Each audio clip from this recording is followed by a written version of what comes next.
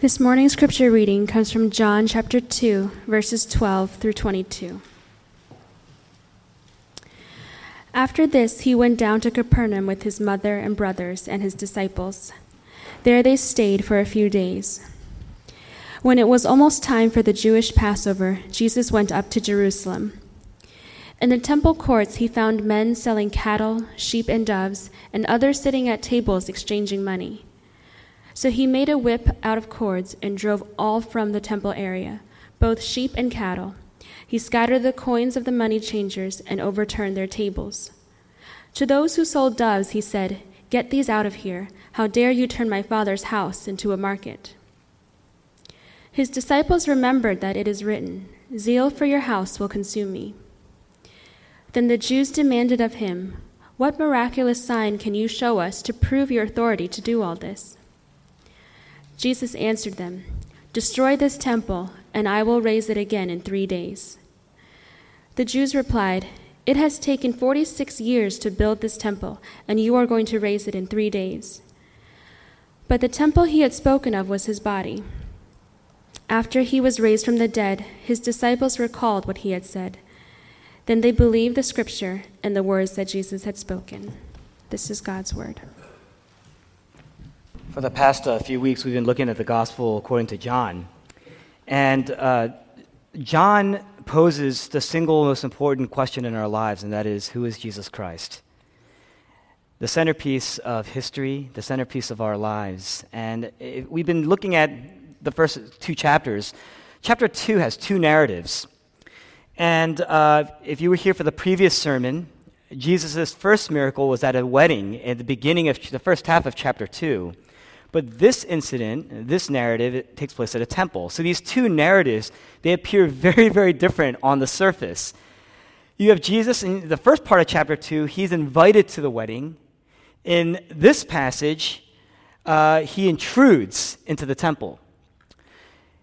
The first passage at the wedding, weddings are warm, weddings are soft, weddings are joyful.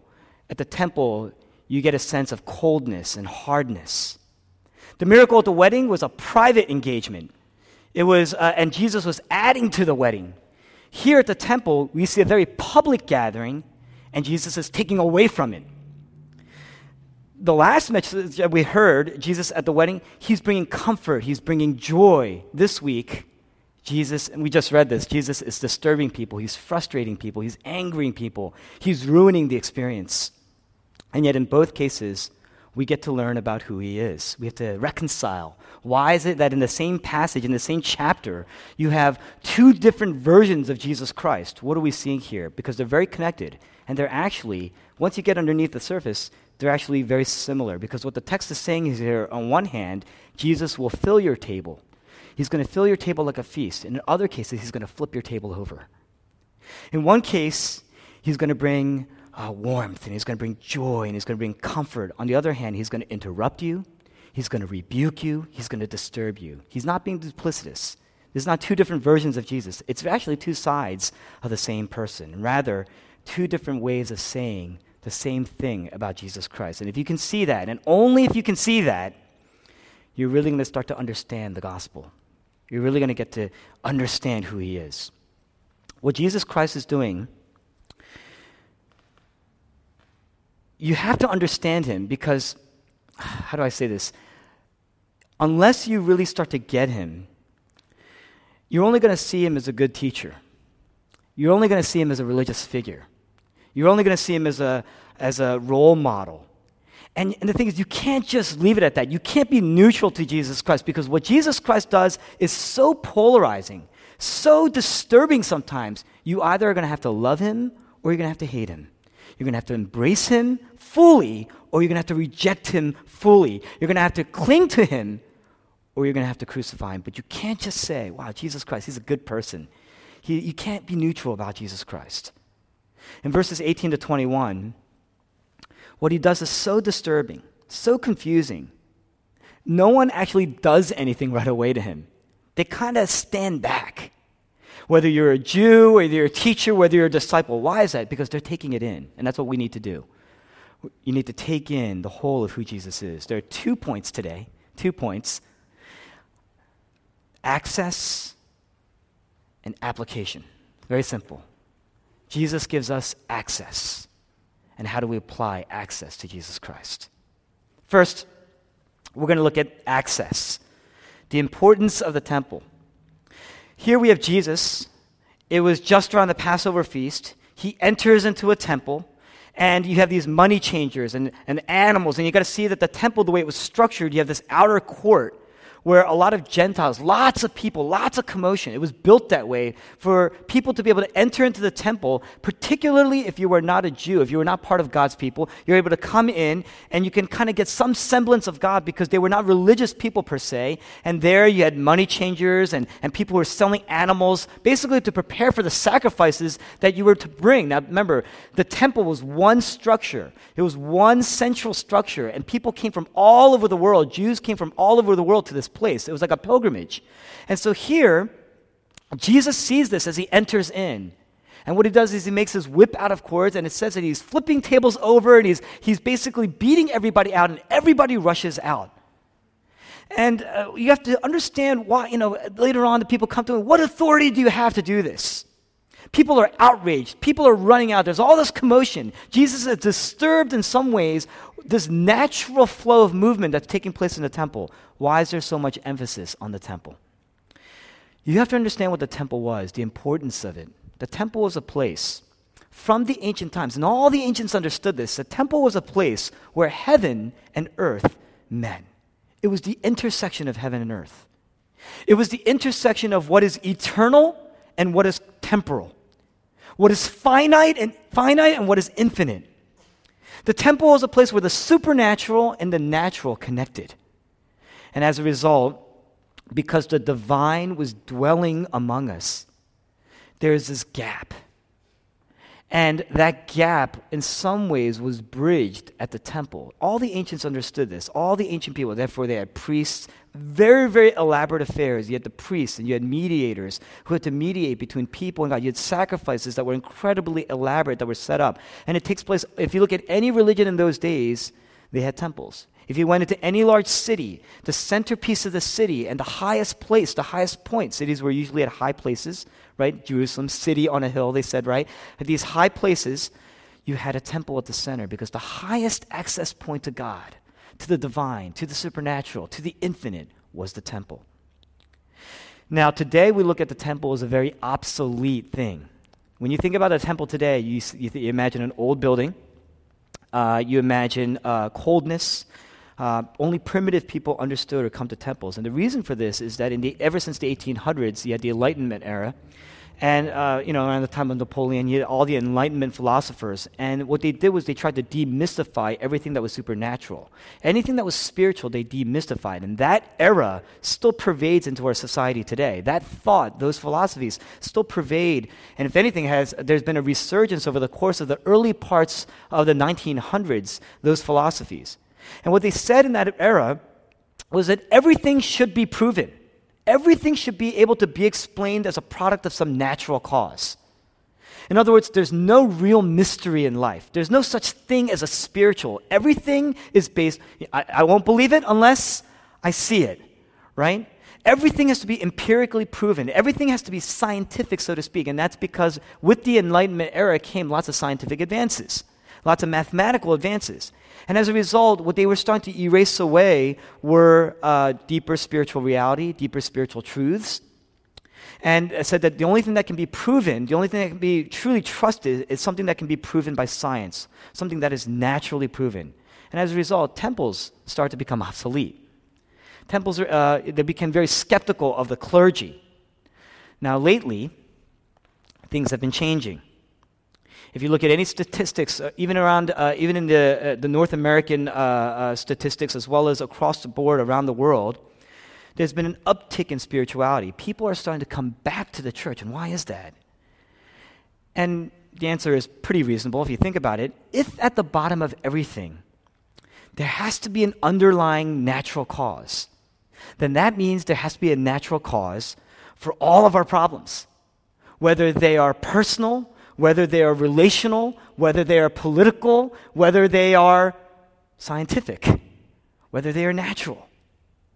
But do all problems have a natural cause? Think about it. Because if that's true, can science explain everything? Racism? Genocide? Poverty? Can science explain poverty? War? Your neuroses? All of your neuroses? All of your psychoses? So there have to be things that go beyond the natural. There has to be things that go beyond science, even philosophy. Deeper issues need to be resolved. There has to be something real in our lives. And more people are beginning to accept the reality that there are problems, that there are problems that can only be answered by something deeper than science, something deeper than even philosophy. These issues are not going away. Think about it. If this is the most technologically, culturally, scientifically, educationally advanced era in all of human history, how do you account for the fact that it's also the most violent and tragic and oppressive and abusive era in all of human history? Because one thing you can conclude is that it can't be based on technology and science. It can't be based on education. And we've really disconnected ourselves from this concept of a deeper reality. Back in the day, in the early, in the 1800s, 1900s, you had these romantic poets, these romantic writers, philosophers, people like William Wordsworth and Samuel Taylor Coleridge and John Keats. They believed that we've abandoned everything that was natural, anything that's deeply spiritual, and they were lamenting that because of the effects of the Enlightenment era. What is the temple? The temple is that bridge. The temple is the bridge. The temple is the gateway. The temple is that access point to that deeply spiritual experience. God, access to God. That's the importance of it. In verses 18 to 22, these people come to Jesus and they say, "What authority do you have to do all that you did just now in clearing the temple?" And Jesus responds and he says, "Tear down this temple and I will raise it up in 3 days." But the temple that he was speaking about was his body. What they're essentially asking was, How dare you act like you can just come in here and own it?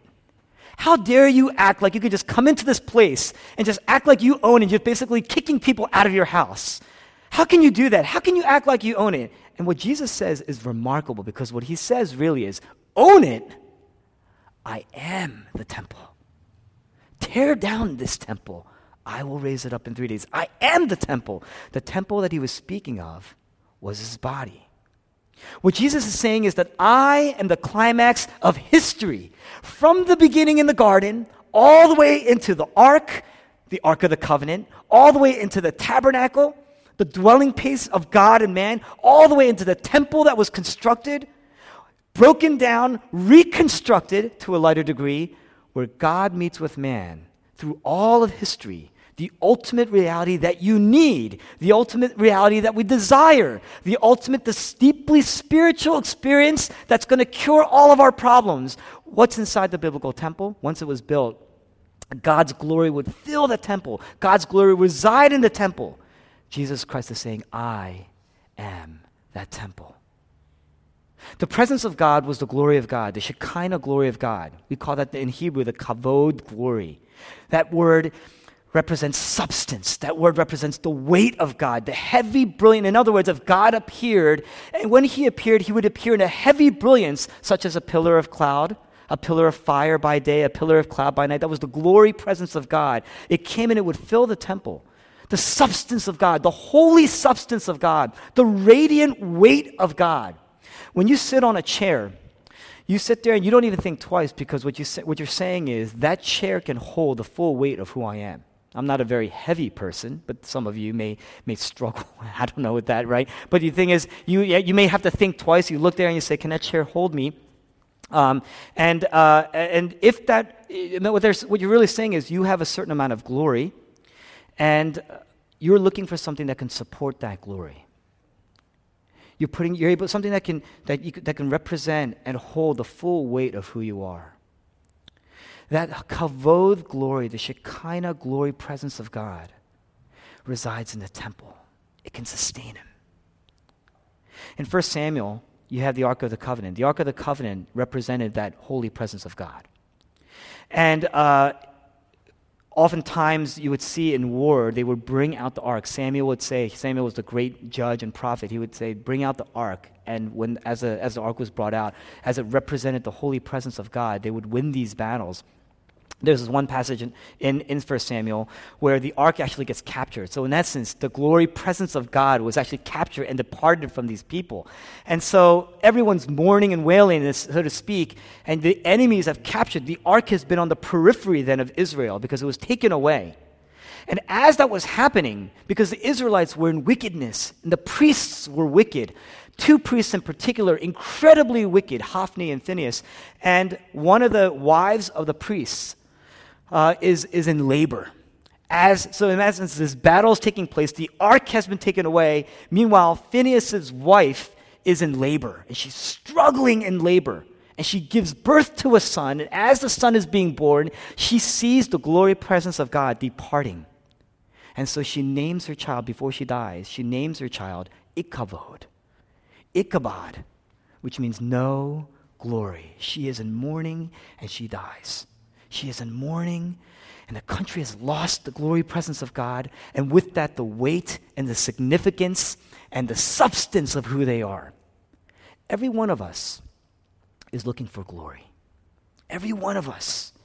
From the moment that we were born, because there has been no glory, because we have lost access. We want that glory presence. In our spiritual DNA, we're built in to want and desire the glory presence of God. Now, we have no knowledge of God when we're born, and so we're looking for that glory presence. We're looking for it, and we're pursuing it in other things. We're pursuing it in money. We think the wealth is going to bring us glory. You look through all of history, and you see all the great figures that stand up, and you say, that is what I want.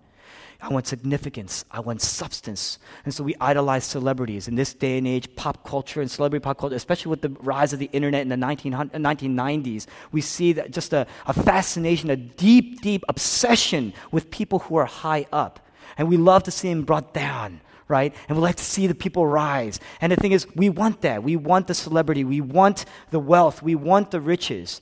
And we find it in our relationships, and we are so obsessed with our relationships. We are so deeply obsessed in the sex culture. We are so deeply obsessed with just wanting to be known and wanting to be loved. And while it makes us emptier and emptier and emptier by the day, and by the way, being married doesn't help, because then you start pouring into your children, you start pouring it into a home, you start pouring into materials, you start pouring into school systems, and you start thinking about all sorts of stuff that you never thought about when you were younger, and now you're starting to obsess over these things. You look at your career and your promotions and all the things that we're pursuing in our promotions, and we go neighbor against neighbor, friend against friend, and we're constantly trying to climb this ladder, and yet it doesn't solve the problem of glory in our lives, because we want substance, we want worth, we want that radiant glory, and it's elusive.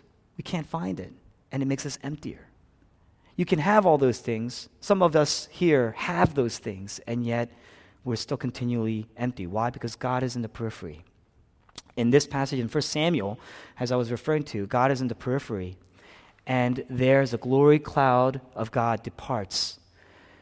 Phinehas' wife says, no glory. In Mount Sinai, God is about to pass by Moses. God asks Moses, what do you want? Moses says, I want to see your glory. And God says, well, that's a problem, because if you see the whole glory present, you're going to be consumed. It's going to eat you up. It's going to burn you alive. And so what does God do? He places him in a cleft on the rock. He's hid behind in a cleft of a rock. And he says, I want to see your glory. God says, if you see my glory, that glory presence will crush you. It will destroy you. It's too heavy. It's too brilliant. It's going to consume you. But I want to be near you. I want to give you access. And so he hides him in this cleft of a rock. Why? So because he wants Moses to be with him. He wants to be with Moses. Jesus says, my body is the temple. My personal, physical self houses that glory presence of God. Moses only got to see a part. He actually only got to see the backside. Because if he saw the full glory, he would have been consumed. And yet, Jesus says, I am that glory presence. I want to be with you. The entire glory presence of God is contained within myself, and it's not mechanical. It's not this cold, dingy temple. It's organic. It's a person.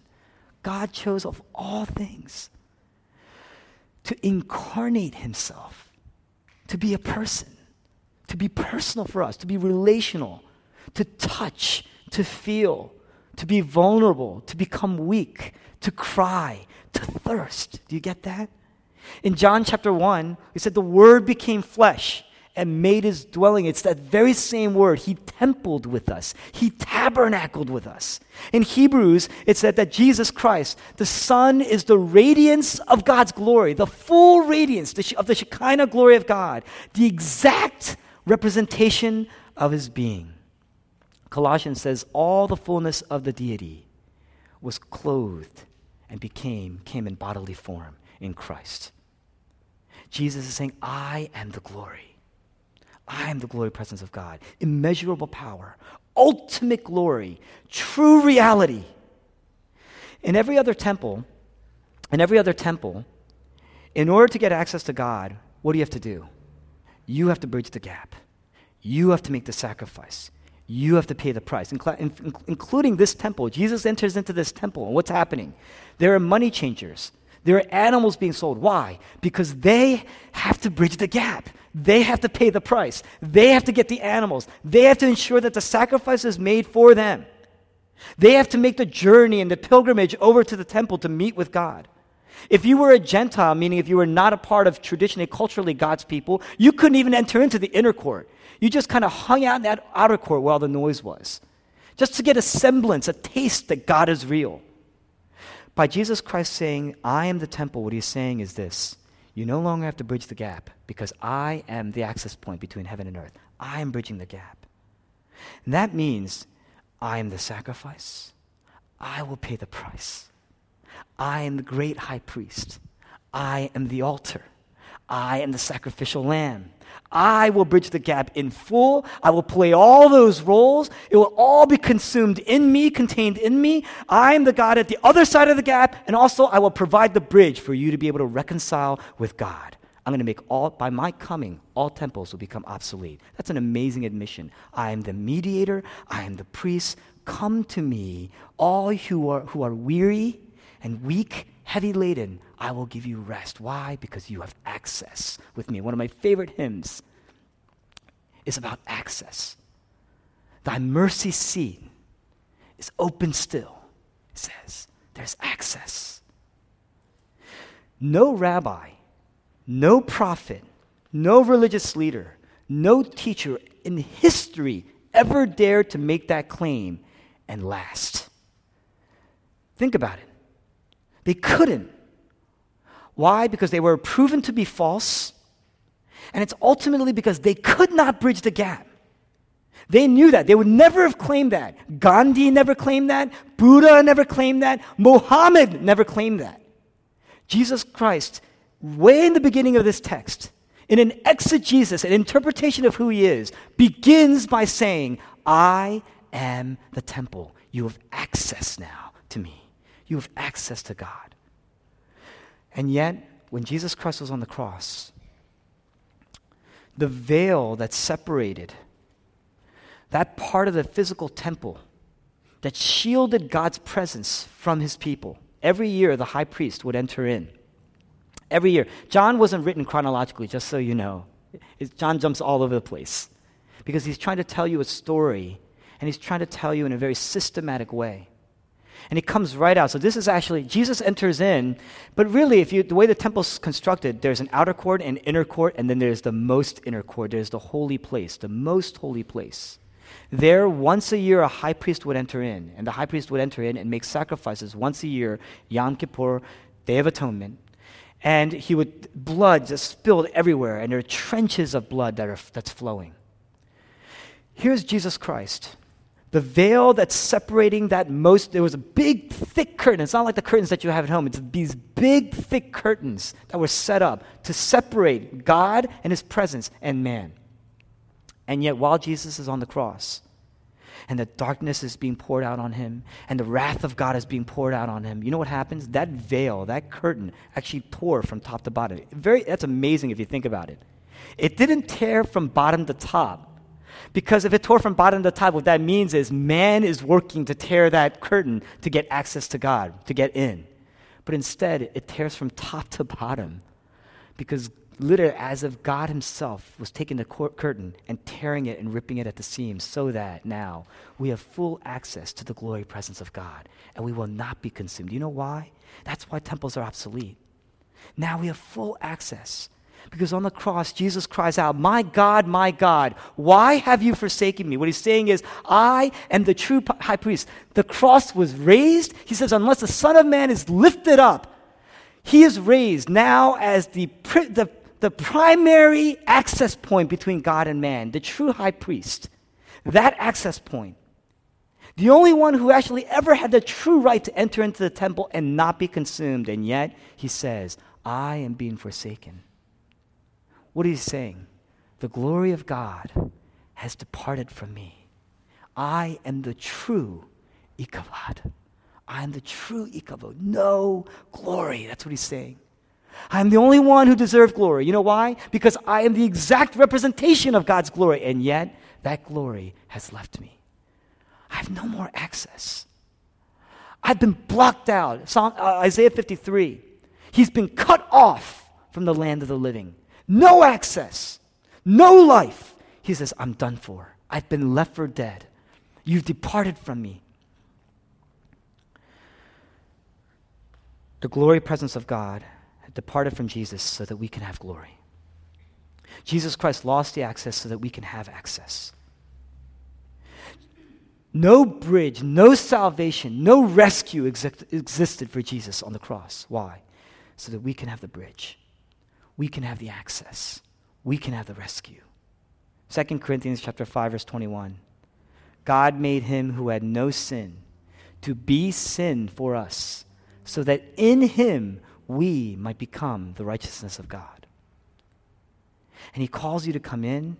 This is the access that we need. This is the glory that we need. This is the substance. We're always looking for worth. This is the worth, to know that on the cross, he hung there, not because he had to, not because he was forced to, but because he desired you.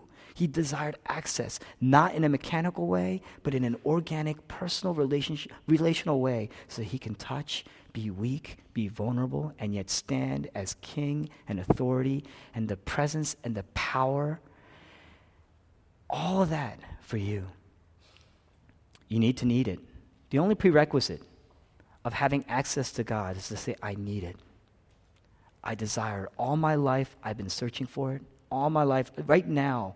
It's not even, you don't have to even look that far back. Just look this morning. Just look at your most recent argument.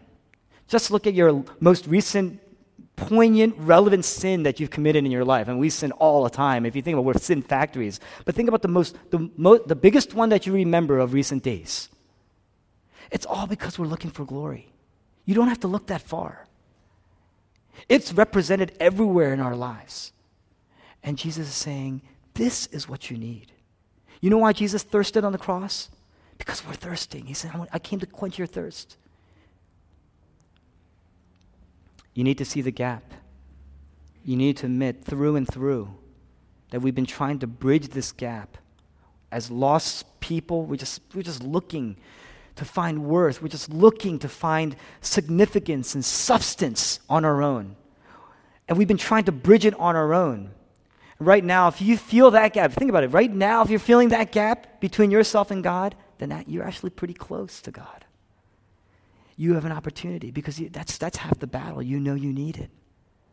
Jesus says, I am the temple. Come to me. You have access. Thy mercy seat is open still. Second point, last point. What if you took it in? What happens? How do you apply this? A couple things. There are a lot of things. I'm just going to end with a couple things that we see in the text. Okay? First, it's going to change your relationship with God forever. First part of the text, verses 12 to 17, verses 13 to 17. Jesus enters in. There are money changers, animal sellers. Skeptics will tell you that what Jesus was doing is he was protesting the commercialization of religion. You hear that all the time, right? Oh, we shouldn't sell things in the church because look at Jesus. He came in, he saw this, and he was, they were selling things and he didn't like it, right? But think about that. Jews came from all over the world, and you couldn't come into the temple without a sacrifice. And so here, if you're coming from far away, and you're traveling on this long distance, and it's incredibly hot in that Middle Eastern area, that region, to bring an animal with you, you're bringing that animal with you at great risk. If you're bringing sheep with you, number one, it's an incredibly long journey, incredibly hot journey. Sheep don't look fast to me. And it's all, right? And the thing is, if you're going to bring sheep with you, you're going to cart these things with you, there's a good chance they're going to die. If they die, if they even get sick, you cannot make that sacrifice. In fact, you get defiled, you get tainted, and then you basically have to go back. You can't enter into the temple. And so these money changers were there because currencies from all over the world, you had to exchange, they had to be foreign exchange, right? And you had animal sellers really as a service. They were set up as a service so that you don't have to go that long way with an animal and risk all that and be defiled. They wanted you to be, it was a great service so that you can go in and enter in, so that you can pay, so that you can make the sacrifice. But it wasn't personal. And it wasn't transactional. It was transactional, right? It was mechanical. You just walked in, paid your fare, exchanged your money, paid your fare, picked up your animal, sacrificed it, and you left. It was mechanical. It wasn't personal. And so here's Jesus as he enters in. Gentiles who can't even enter into the inner court are just kind of standing there, trying to understand what it means to pray, so to speak. And you have these money changers and noise and everything's going on. And people are just kind of paying their way in, making their mechanical transactions and walking away. And Jesus says, this is not who I am. I am not your boss. This is not a client-vendor relationship. You know what a client-vendor relationship is? If you work in any type of professional services, a client-vendor relationship is you sign a statement of work. Once you sign that statement of work, that basically sets up the agreement for what kind of services are being rendered and what kind of services are being received. And if the services are up to par, according to the statement of work, you receive a certain amount of a certain transactional investment in return. That's what happens. We do that all the time. You go, simple things. You walk into a store. If you like what you see, the product, it's pleasing to your eye, you purchase it. Right? You give them a transaction, you get to walk away with the other part of the transaction, right? And the statement of work is your receipt, right? In the same way, a client-vendor relationship works that way, right? Our relationship with God is not a client-vendor relationship. You don't walk in, make your transaction, do your part. The thing is, the problem is a lot of us think that way. A lot of us think, if I just do my part, if I just pray with all my might, because I was taught growing up, it matters how hard you pray. And so we pray all night sometimes. There's one time a year in my church growing up, you had to come in at least once a year where it was like an all-night prayer. I dreaded it as a child. But you couldn't say that because then you got in trouble. So you came in, and the one saving grace you had was you had a meal at the end.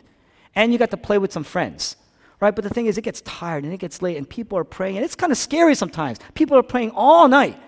Right? And they're beating themselves, and they're beating each other, and they're beating the floor, and they're screaming, and they're yelling. Some of these places, right? It depends on how charismatic your community was growing up, right? Now, the thing is, a lot of that is transactional. Why? Because when you're doing that, what you're saying is, I was told you need to have more faith if things don't work out for you.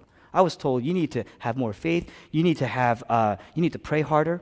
You need to serve more. You need to read your Bible more. And the thing is, Jesus is coming into the temple, and he sees these transactions being made. And he says, that's not who I am. This was provisional because the ultimate glory will come. He wasn't mocking it. He was fulfilling it. He wasn't demeaning it. He's saying, it's now obsolete because I've come. Jesus is saying, I've made a new way, a fuller way. It's based on grace. You can relate with God intimately. You can relate with God organically. You can relate with God personally. This will no longer, the Greek word, he says, this is not a market. This is not an emporium, was the actual Greek word. This is not a mall. That's what he's saying. It is based on grace. You no longer have to work to earn acceptance. God is no longer your boss. This is no longer a client-vendor relationship, which is what you've made it into. You've made this into a client-vendor relationship. It is a house of prayer. You can connect with God. Prayer can be a delight again. You can know him because you are so intimately known and loved by God. There are people here, and I'm going to just say this as a blanket statement for all of us. There are people here, you really have to get rid of your old view of church. There are people here who've walked in skeptical of church. Number one, you're welcome here. But you have to put your skeptical view of church away. Your skeptical view of Bible, you have to put it aside. Your skeptical view of church authority aside. Because if you don't, what you're going to do is, if this is all you've got, right? Because if you don't, Jesus says, this is all you have, this is all you need. It is more abundant than you could ever imagine. But the thing is, if you don't do that, you're still going to look for access for the rest of your life. You're still going to look for intimacy somewhere else. You're still going to look for relationship in an obsessive way somewhere else. It's going to make you tired. It's going to make you anxious. It's going to make you bitter. You know why? Because those things that you're putting into, it's like the chair. It cannot hold the weight of glory that you desire to hold. It will fall apart. You are driving a 10-ton truck over a bridge that can only hold 2 tons. It is bound to fall apart. And when it falls, it is painful and devastating. And we've all experienced that to some degree in our lives. You're still going to look for access somewhere. Here, worship, when you do that, worship becomes very, very mechanical. When you're worshiping something else. Because when you come here, it's mechanical. It's not real, it's not personal, it's not relational. There's no power. There's no miracle in your life. You have to remember that Jesus Christ on the cross, you have to remember his words. I have been forsaken. Ikavod. No glory. I've paid the price. He didn't sit there, and you never see in the Bible. The Bible is very, very economical about the words that Jesus uses on the cross. You never see him moaning and saying, oh, I'm so in pain, I'm hungry, I'm starving. You don't hear him saying that. But he does say, I thirst. Why? You don't see him saying, oh, these miserable fools, if they only understood who I am. You don't ever see him doing that, groveling. You don't see him saying that. He says, Father, forgive them. They do not know what they're doing. He turns to criminal and says, today you will be with me in paradise. Very, very emphatic, very, very bold, very, very courageous, and very economical. Very economical. All the way through. Poignant words. Remember those words. Because what he's saying, the 3 words, one word in Greek, tetelestai, it is finished. He says, it is finished.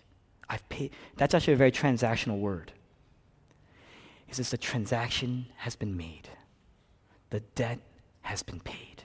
I made the sacrifice. You are a ransom. You know what ransom is?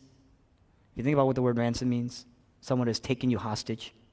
Someone has taken you hostage and has captured you, captured your heart, captured your soul. And Jesus is saying, I'm taking your place. I'm going to pay the price in full, once and for all, so that you are free. Personally, relationally, you can be with God and you have freedom of access. You can pour into God everything, even the idolatry. You say, this is who I am. Because you will not be rejected. You will be embraced. You will be loved. You say, this is who I am. And this is who you are. And this is what you've done. Let that consume your life. That's not going to hammer you into worship. That's not going to hammer you into worship. That's going to melt your heart into worship. Number 2, you can focus. If it changes your relationship with God, number 1. 2, you can focus. You can get rid of the distractions. The money changers, the animals in the temple courts, they were very loud, they were very smelly, there's arguing and haggling, and it was incredibly distracting. And the irony here is that this is where the people who didn't know God would come to worship. They would enter into the worship area, these outer courts, to get an understanding of what God is, and yet they couldn't worship. Why? Because there's arguing and haggling and animals that are making noises, and the smell and the sound of money all over the place, coins everywhere. This is where the Gentiles will come to get a sense of who God is. For some of us, we're coming here just to get a sense of who God is. You're coming here just to kind of reconnect with who God is. But you're distracted because you feel like you're on the outside. You feel like you're in the outer courts. And so, you're distracted by the chatter. People come in, they feel so comfortable with each other, and you feel like you're a bit on the outside. And you can't really worship. Some of you felt like that all your life. You feel like you've always been on the outside. And so when you come in, even though on the outside you feel connected, on the inside you feel rejected. You feel left out. And as a result, you can't really worship. You can't really become vulnerable. You can't really pray. You can't really look into and bear what Scripture really has to say about you. And you look around and you say, what is it that those people have that makes them do it right? And so you kind of just go through the motions, right? That's what we end up doing. Worship becomes mechanical and you feel like you're being left behind. Think about this. Everybody right now is sitting in one of two temples. One of two temples. Either A, the first temple, you're being driven by fear, or B, you're being driven by grace. You're either in an old temple or you're in a new temple. If you're in an old temple, then there's going to be no presence of God, there's no power, and there's lots of pride. And you know what that pride does? If you're coming before God, but you're coming before God, but you're trusting in success, then all you're going to be doing is you're going to be looking at people around you and looking at the people who are more successful than you, you're going to be angry at. And the people who are less successful than you, you're going to step on, push aside, make fun of, and mock in your subtle ways. That's what we're going to do. Lots of insecurity. Because you never really know if that's the measure that makes you who you are, you'll never ever know where you truly stand. You're always going to feel below average. You're always going to feel that way. Think about it. If you put it into your looks, your figure, your outer appearance, you're always going to find people that you believe are beautiful, and you're always going to find people that you believe are less beautiful than you. You're always going to feel average at best. It's always going to be the case. There's no substance. There's no worth. So what that does is then you start pouring into people, right? Things that you need to build up to get you ahead. And that's what starts that cycle, the corrosion, the corruption. That's what happens. If you're driven by grace, there's a deep humility that sets in. Why? Because you know you are the least deserving person in the room. In fact, I used to think that was what early Christians do, a young Christian does. Actually, the reality is that maturity enables more of that in our lives. Maturity results in humility. Immaturity looks like this. It's never my fault, or it's never my fault, right? It's always some of my fault, but it's much more your fault. That's immaturity. It's never, I'm less to blame, but you're much more to blame. That's immaturity. Immature people tend to destroy other people's reputations because there's this deep spiritual paranoia. It's built into our DNA. Every one of us has it. And you're trying to heal that. The only way you can heal that is to trash other people, put other people down. It's distracting. And you're never going to heal. In maturity, there's a deep sense of certainty. There's a deep sense of God's presence, a deep sense of God's holy glory in your life. It's your life hidden in Christ, and as a result, it's Christ's righteousness that you're hiding behind. That makes you incredibly humble, because you didn't earn it, but you can't lose it either. You see, there's nothing you can do and nothing about you that's going to make you, because it's all about what Christ did, and it's all about who Christ is. And so you got to look to the beauty of Christ. The more beautiful Christ is to you, it's probably because you see who you really are. That's going to make you incredibly humble, but it's going to make you tremendously confident. There's a certainty, and that's going to allow you to focus. If you're coming in right now and saying, wow, I don't deserve to be here, I don't feel like I'm a fit here, that's an amazing place to be. Hide yourself in Christ. Grow in Him. Take some time. You got to give it a chance. Take some time. You can focus. There's a certainty that allows you to focus. Don't be covered by the immediate distractions. Look at Jesus Christ on the cross. Immobile. Captured. There's noise everywhere. He's the sacrifice. There's noise, there's mocking. Even the criminals are mocking him, right? And he's on the cross, and he's in pain, and he's suffering. Don't let suffering be your distraction. Don't let the noise be your distraction. Don't let your peers be your distraction. Don't let the desire to win people's approval. Here's Jesus. Everyone's mocking him. And God himself has turned away. And yet, he says, my God. He still calls him his God. He's still so focused. He still calls him his God. Do you see that? Why?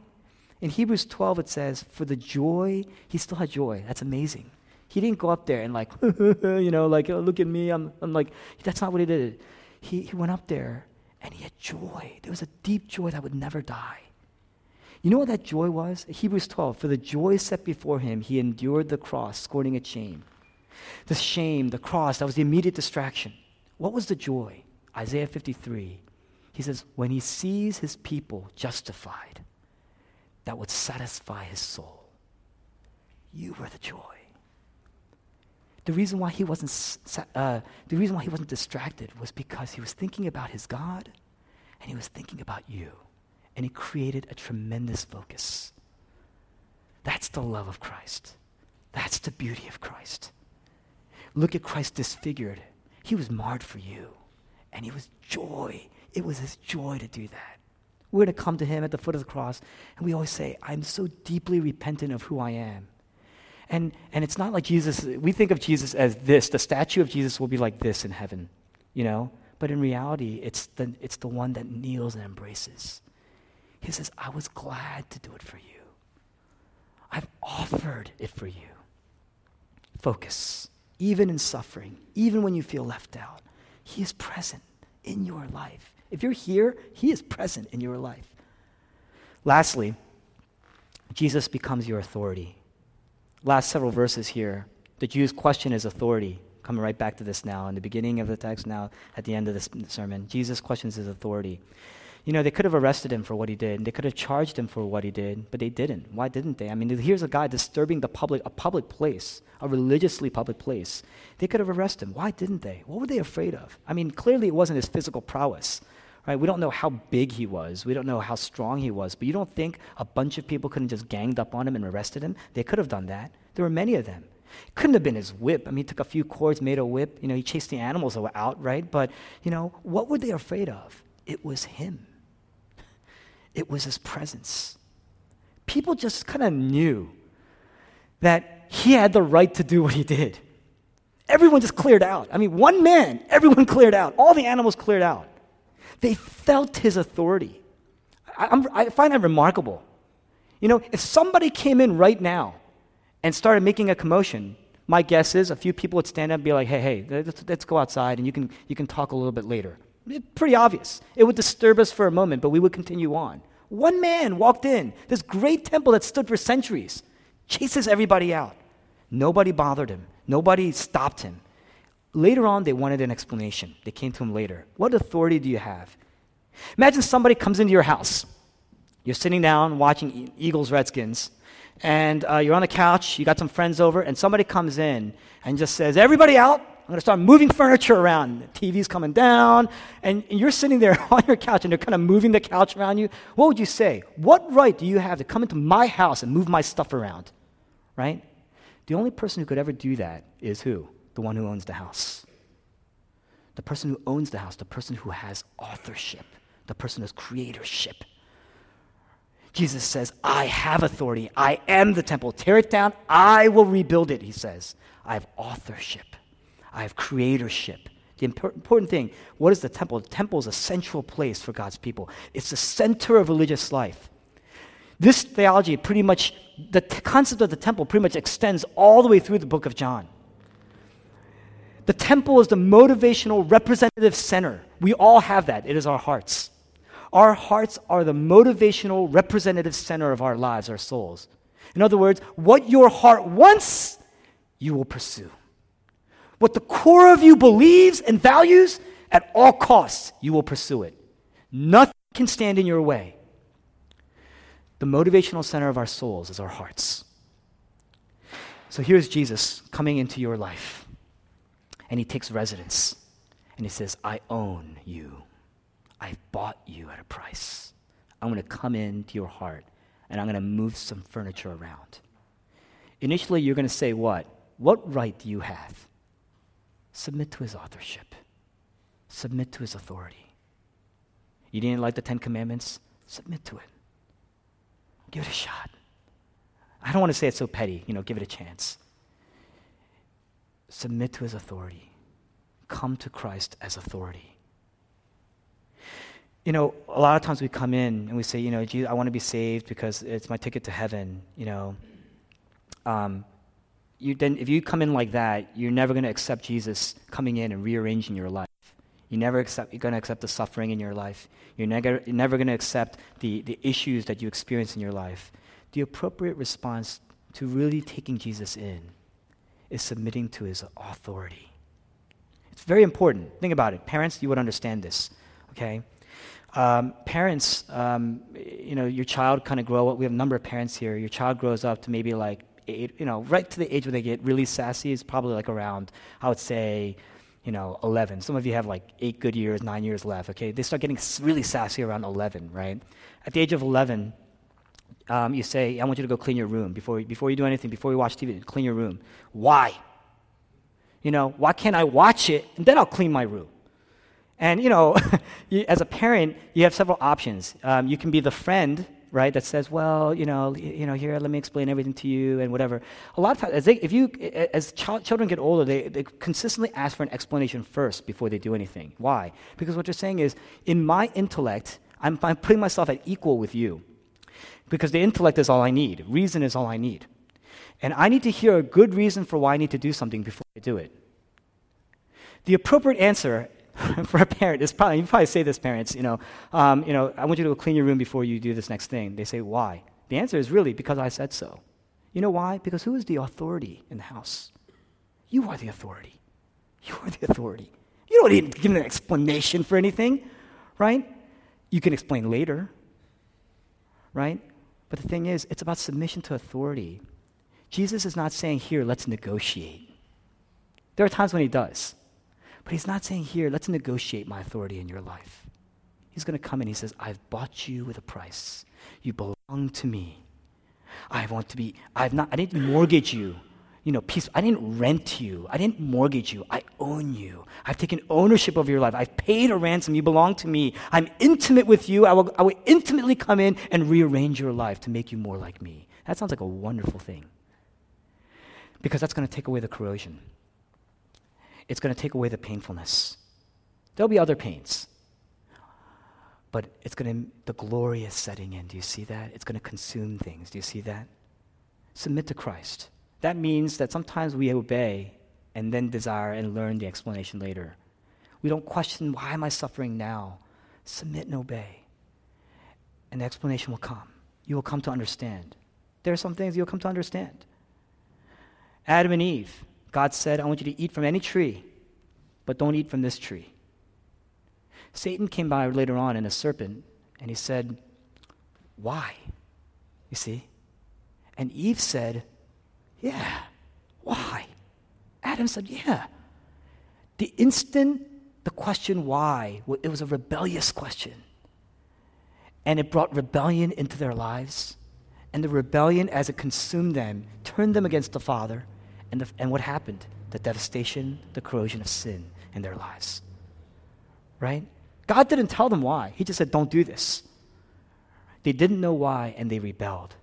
If you submit for any other reason than the authority of Christ, you can't submit because, if I don't submit, I'm not going to get what I want. That is a negotiation. That is a client-vendor relationship. Submit to the authority. Submit for no other reason than the fact that Jesus Christ has authority in my life.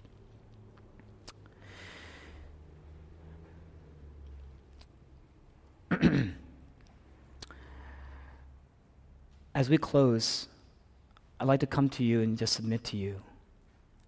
I know a lot of us have grown up in the church, maybe walked away for a while, have come back, and you're starting to rediscover and explore who Jesus is and what he's done. You have to put aside and understand that coming to Christ as the temple means that it's going to change your relationship with God forever. Grace-based. Which temple are you living in? Which temple are you worshiping in? That access, right, is going to give you focus. Focus in the midst of suffering. Focus in the midst of good times. Focus across the board. But you have to submit to the authority of Christ. Listen to what he has to say, even if you don't understand it. Don't let your brain get in the way. Don't let your ability to understand something get in the way of ultimate glory and access that we need, that we've been looking for all our lives in Christ. Okay? Will you do that this week? Remind yourself this week? Let's pray together, shall we?